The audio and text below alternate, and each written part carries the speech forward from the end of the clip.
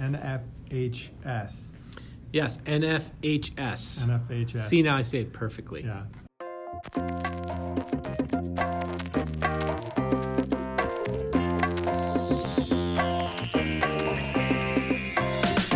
Hello, and welcome to the Athletic Business Podcast. I'm Jason Scott. And I'm Andy Berg. Today on the show, we're talking to Dr. Karissa Niehoff. She's the Executive Director of the National Federation of State High School Associations, perhaps better known as the NFHS, which is a really difficult thing to pronounce. Yes, it is. I don't know what it is about those particular consonants right next to each other, but they tie my tongue every time. F-A-H. I really can't even say it right. Okay. So if you notice me mangling it throughout this interview, it's because I have something wrong with my mouth. Yeah, Andy talked to Dr. Niehoff about a lot of different subjects of interest to anyone who's involved in high school athletics. So if you're an administrator or a coach or even just a parent or a fan, give it a listen. They cover a lot of different subjects. So we talked about everything from keeping Friday nights exclusive to high school football, decline in participation in high school sports, which I think Dr. Niehoff had some interesting things to say about, the safety of football, substance abuse, and then also fan behavior and sportsmanship, all topics that are near and dear to NFHS across the board, and she has some really great insights on those subjects. So we'll be right back with that interview with Dr. Niehoff, but first a quick break. AB Show is the only event that hosts athletics, fitness, and recreation manufacturers all on one show floor, giving you access to a wide variety of exhibitors who have everything you need to effectively manage and equip your programs and facilities. Learn more and register at abshow.com. Dr. Niehoff, thank you so much for joining us today. Well, thank you for having me on the program. Happy to be here. Yeah, so NFHS, which is honestly one of the hardest acronyms for me to pronounce, has been very active lately. And we just wanted to touch base with you on a few issues that are going on in terms of high school sports and just get some insight from you. We recently published on our website a short article that you wrote where you advocated for Friday nights being reserved for high school football. Can you tell us a little about why that's of concern for the Federation? So we absolutely did, put our voice out there. And this has been something we've been concerned about for a few years now. In fact, and I believe it was 2016 when the Big Ten said they were moving some games to Fridays. Our membership actually approved a position statement, if you will, and a resolution that we, the NFHS, we consider Friday night to be for high school football nationwide. Yeah. And we wanted to go public with that statement because we were seeing the big conferences and the collegiate space moving their games to Friday. And now, of course, you have some conferences that are playing on other nights of the week. So, and the impact of that on high schools is pretty significant because not only are you losing a fan base, but you're also, even in some cases, losing the access to officials. So games are being forced to move from the Friday nights to either Saturdays or Thursdays, and everybody's put in a challenging situation there. So when the Ohio schools went to the media with their frustrations, we decided to bring that message back to the forefront, release that resolution again, and put out the essay that we did, and we really appreciate you publishing that. So we just encourage high schools to, if you're in an area where you are challenged by a collegiate school that has now scheduled games on Fridays, just to do what you can to use your voice to engage your community, to engage that collegiate community, just to say, hey, Friday nights are for high school. And we know that even some of the universities, the coaching staff and the fan base, they don't even prefer to be playing on Friday nights. Yeah. The fans have less access to the tailgate experience, travel challenges, all sorts of challenges come into play. So, even though our voice is not as large perhaps as the collegiate voice, we just want to make sure that our voice is heard. Sure. Yeah, and that Friday night also is so perfect for high school because the school week leads right into that and carries them. The students are ready to be at a football game, and it seems just the perfect fit. It really is. And we're talking not just about the athletic team, but you've got the band. You've got the cheerleaders. You've got the student fans. You've got the families. And, families can get out of work and get right over to the game. The kids are there on campus, or they're at least, if it's an away game, a lot of schools have buses ready to go to get fans there. The cars are in the parking lot ready to go. So everything is primed for Friday night to be for high school. Yeah. Speaking of high school sports in general, sort of overall, I know participation declined last year for the first time in maybe 3 decades. Does that alarm you at all, and is there any way you can help that? Well, we're not quite at alarm status, but we are definitely paying attention. I think part of the story has to take into account all the other moving parts that we've been watching nationwide in the high school space. There's been a decline in enrollment overall. There's been an increase in the numbers of opportunities for kids. Sure. So when you look at all of those kinds of things, are we surprised? Not really, but we are definitely paying attention. And in fact, our survey mechanism has been what it's been for a number of years, and we're looking at trying to develop a platform that's more sophisticated so that we can get more accurate data. Mm-hmm. Some state associations only report every other year, so we can't really say that our participation numbers are 100% accurate, but we are trying to get at a more accurate mechanism and elevate the importance of our state associations giving us their numbers on an annual basis so we can be a little bit more confident in what those numbers reveal. But we're definitely paying attention, absolutely. And in fact, we're watching youth sport participation numbers. And as we pay attention to other research mechanisms where they're showing a decline in youth participation, we are fully aware that that's going to translate as the kids get older into looking at high school numbers. Sure. So we're watching them, Andy. Yeah. Football in particular appears susceptible to participation decreases. I know there's a lot of fears around the long-term mental health consequences resulting from concussions. What is the NFHS doing to ensure the long-term health of high school football? Well, we're doing a number of things. As you all are aware, for years now, our state associations have had practice guidelines that include contact limitations, the dialing back from the two-a-days where there's hitting involved in both sessions, all sorts of changes to the high school ecosystem, required coach education, required player education, and parent education around concussions, cardiac arrest, heat acclimatization, a lot of risk minimization attention to try to make the exposure to risk be lower than it's been before.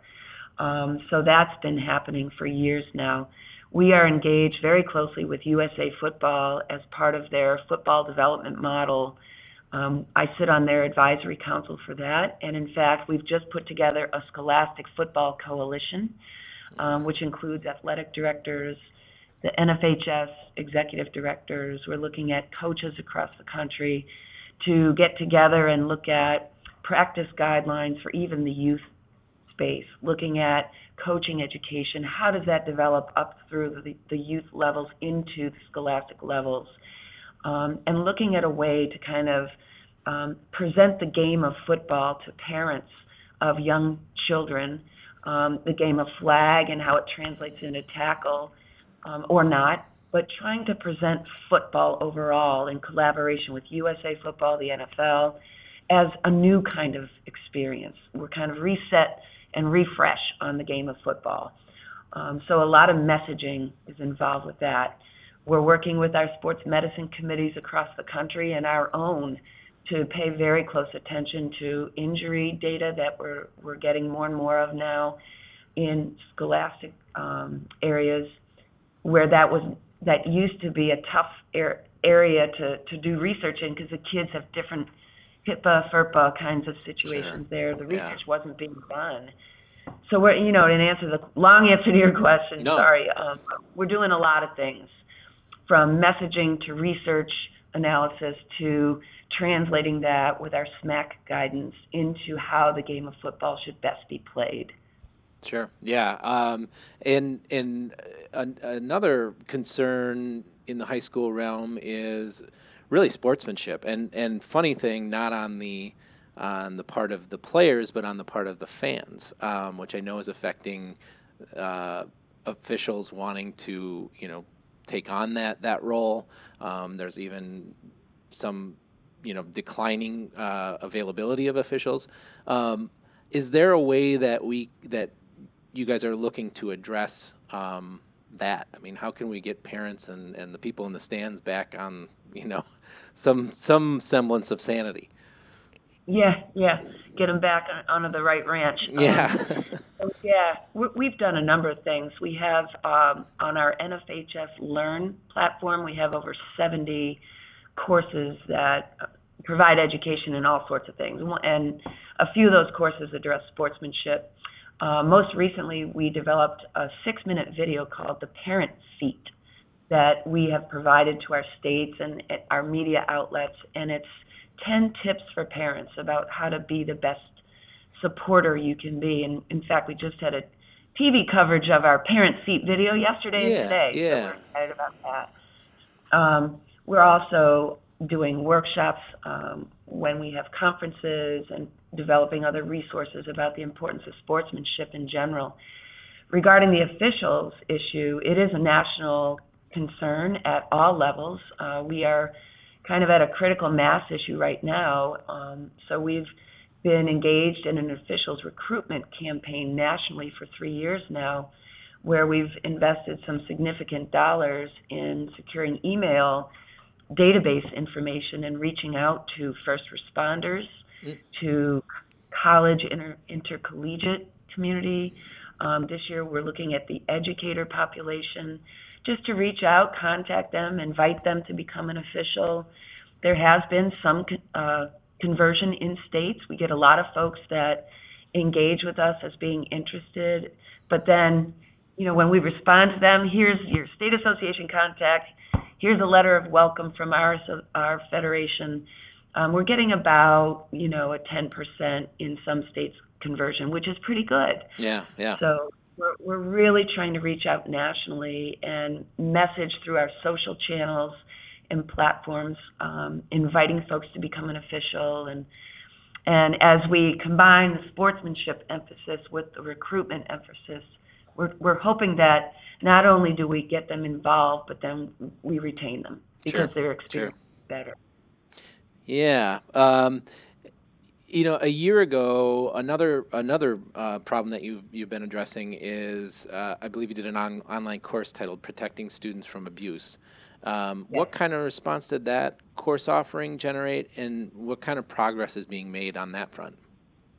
Great question. So initially, we were a little disappointed because we thought it would take off. Because, it is a free course out there, and certainly we think it behooves everyone, if you're in the business of youth sport, to take the course and, really become more aware of the issue. Since its launch, we're happy to report now that over 12,000 folks have taken the course, and the numbers increasing.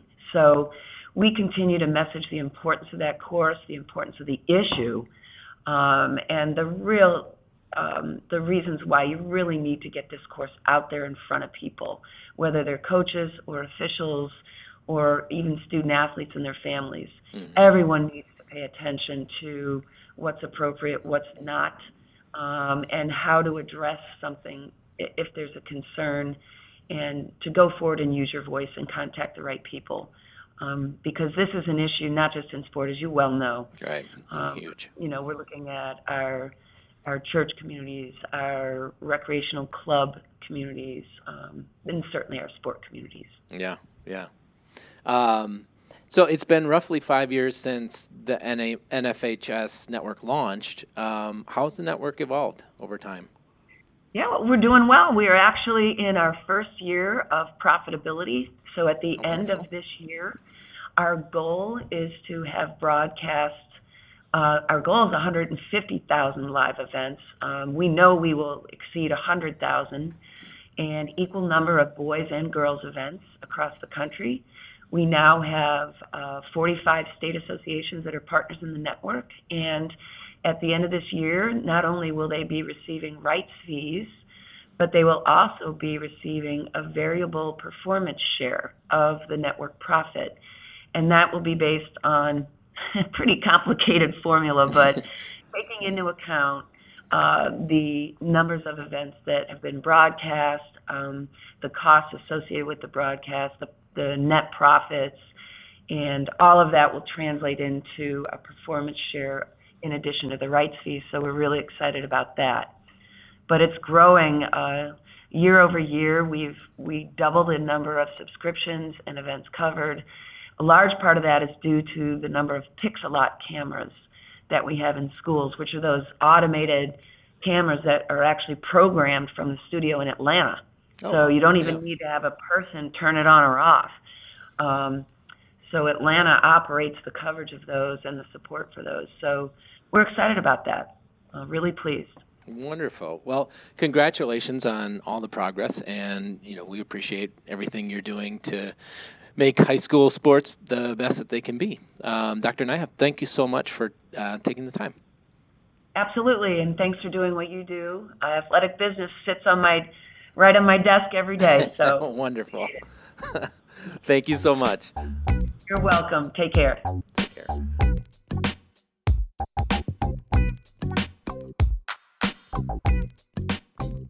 Welcome back to the show.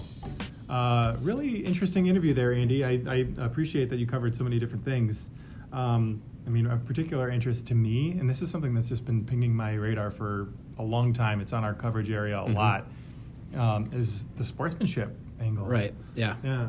It seems like every week we see a more disheartening case of sportsmanship and poor sportsmanship. And the funny part about it is that it's usually not on the field, it's coming from the fans. Right.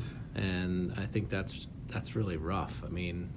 Not only for the state of the game, but also for the kids on the field having to watch, like, say, their parent get kicked out or their friends. It's just, It's kind of, it's embarrassing, frankly. Yeah. And I think that more parents need to act like adults. High school sports, especially if you're competitive, I understand, like, there's a lot of emotions in there, especially, it's your kid out there, and if you feel like your kid's getting screwed out there on the court or on the field, like, I understand that your emotions can sometimes get the best of you, but you have to realize that for the most part, these are kids, and, like, right. Especially with regard to officials, like, these are people trying to do a job. So right, yeah. And how many times have we seen in the past couple months an entire student section gets kicked out of a high school game? It's not just the parents; it's an entire student section having to be removed or ejected in order for the game to go on, which never a good thing. Something that it'll be interesting to see what protocols NFHS has, and what steps they take to kind of get that issue under control. But when it starts to affect the number of officials, you have a shortage of officials because they're sick of taking the abuse and sick of having to deal with this kind of thing. Imagine that. Like, you're driving away people from who make the game possible, right? And exactly. It's threatening the existence of high school sports. Yeah. Unbelievable. Yeah. And it's just behavior issues. Right. It's crazy. But Dr. Niehoff and her team over at the Federation are doing amazing things, and they are continuing to try and better high school sports from a number of different angles. So I really applaud their work. That's right, yeah. And we'll be continuing to post releases and things from NFHS on the website, so stay tuned for those. So shall we get into some housekeeping issues? Yeah, definitely. So a couple things. Next issue will be hitting mailboxes probably next week. Mm-hmm. Let's see, we've got our 2020 fitness survey that will be launching in the next couple of weeks, I believe, actually next Monday. Mm-hmm. But we'll give reminders to people throughout those next couple of weeks.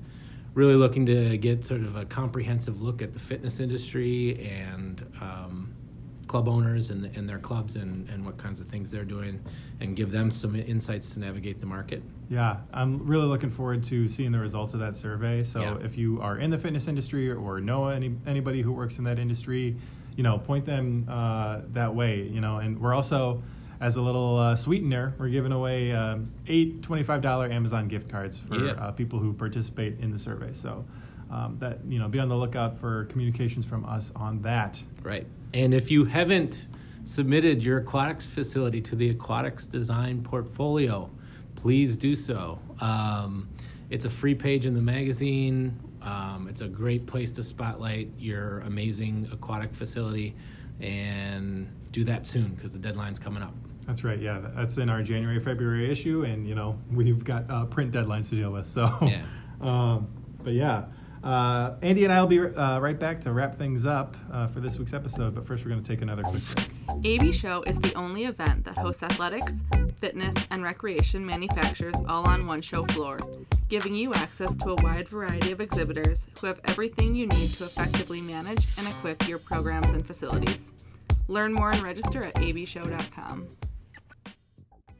All right, and that's going to do it for this week's episode. Thanks for listening. Hey, if you like the show, do us a solid and give us a 5-star rating on Apple Podcasts, or just share the show with somebody who you know in the industry, a professional who you think might like it. Any specific episodes, just go ahead and tell them to listen. We're still trying to grow this thing, and we kind of appreciate you guys for sticking around and being a part of our audience from the jump. We've got some big plans for the podcast, and we want to continue to grow this thing, so we certainly appreciate you listening. We will see you in another 2 weeks. Yeah, for another fresh episode, and until then, take it easy.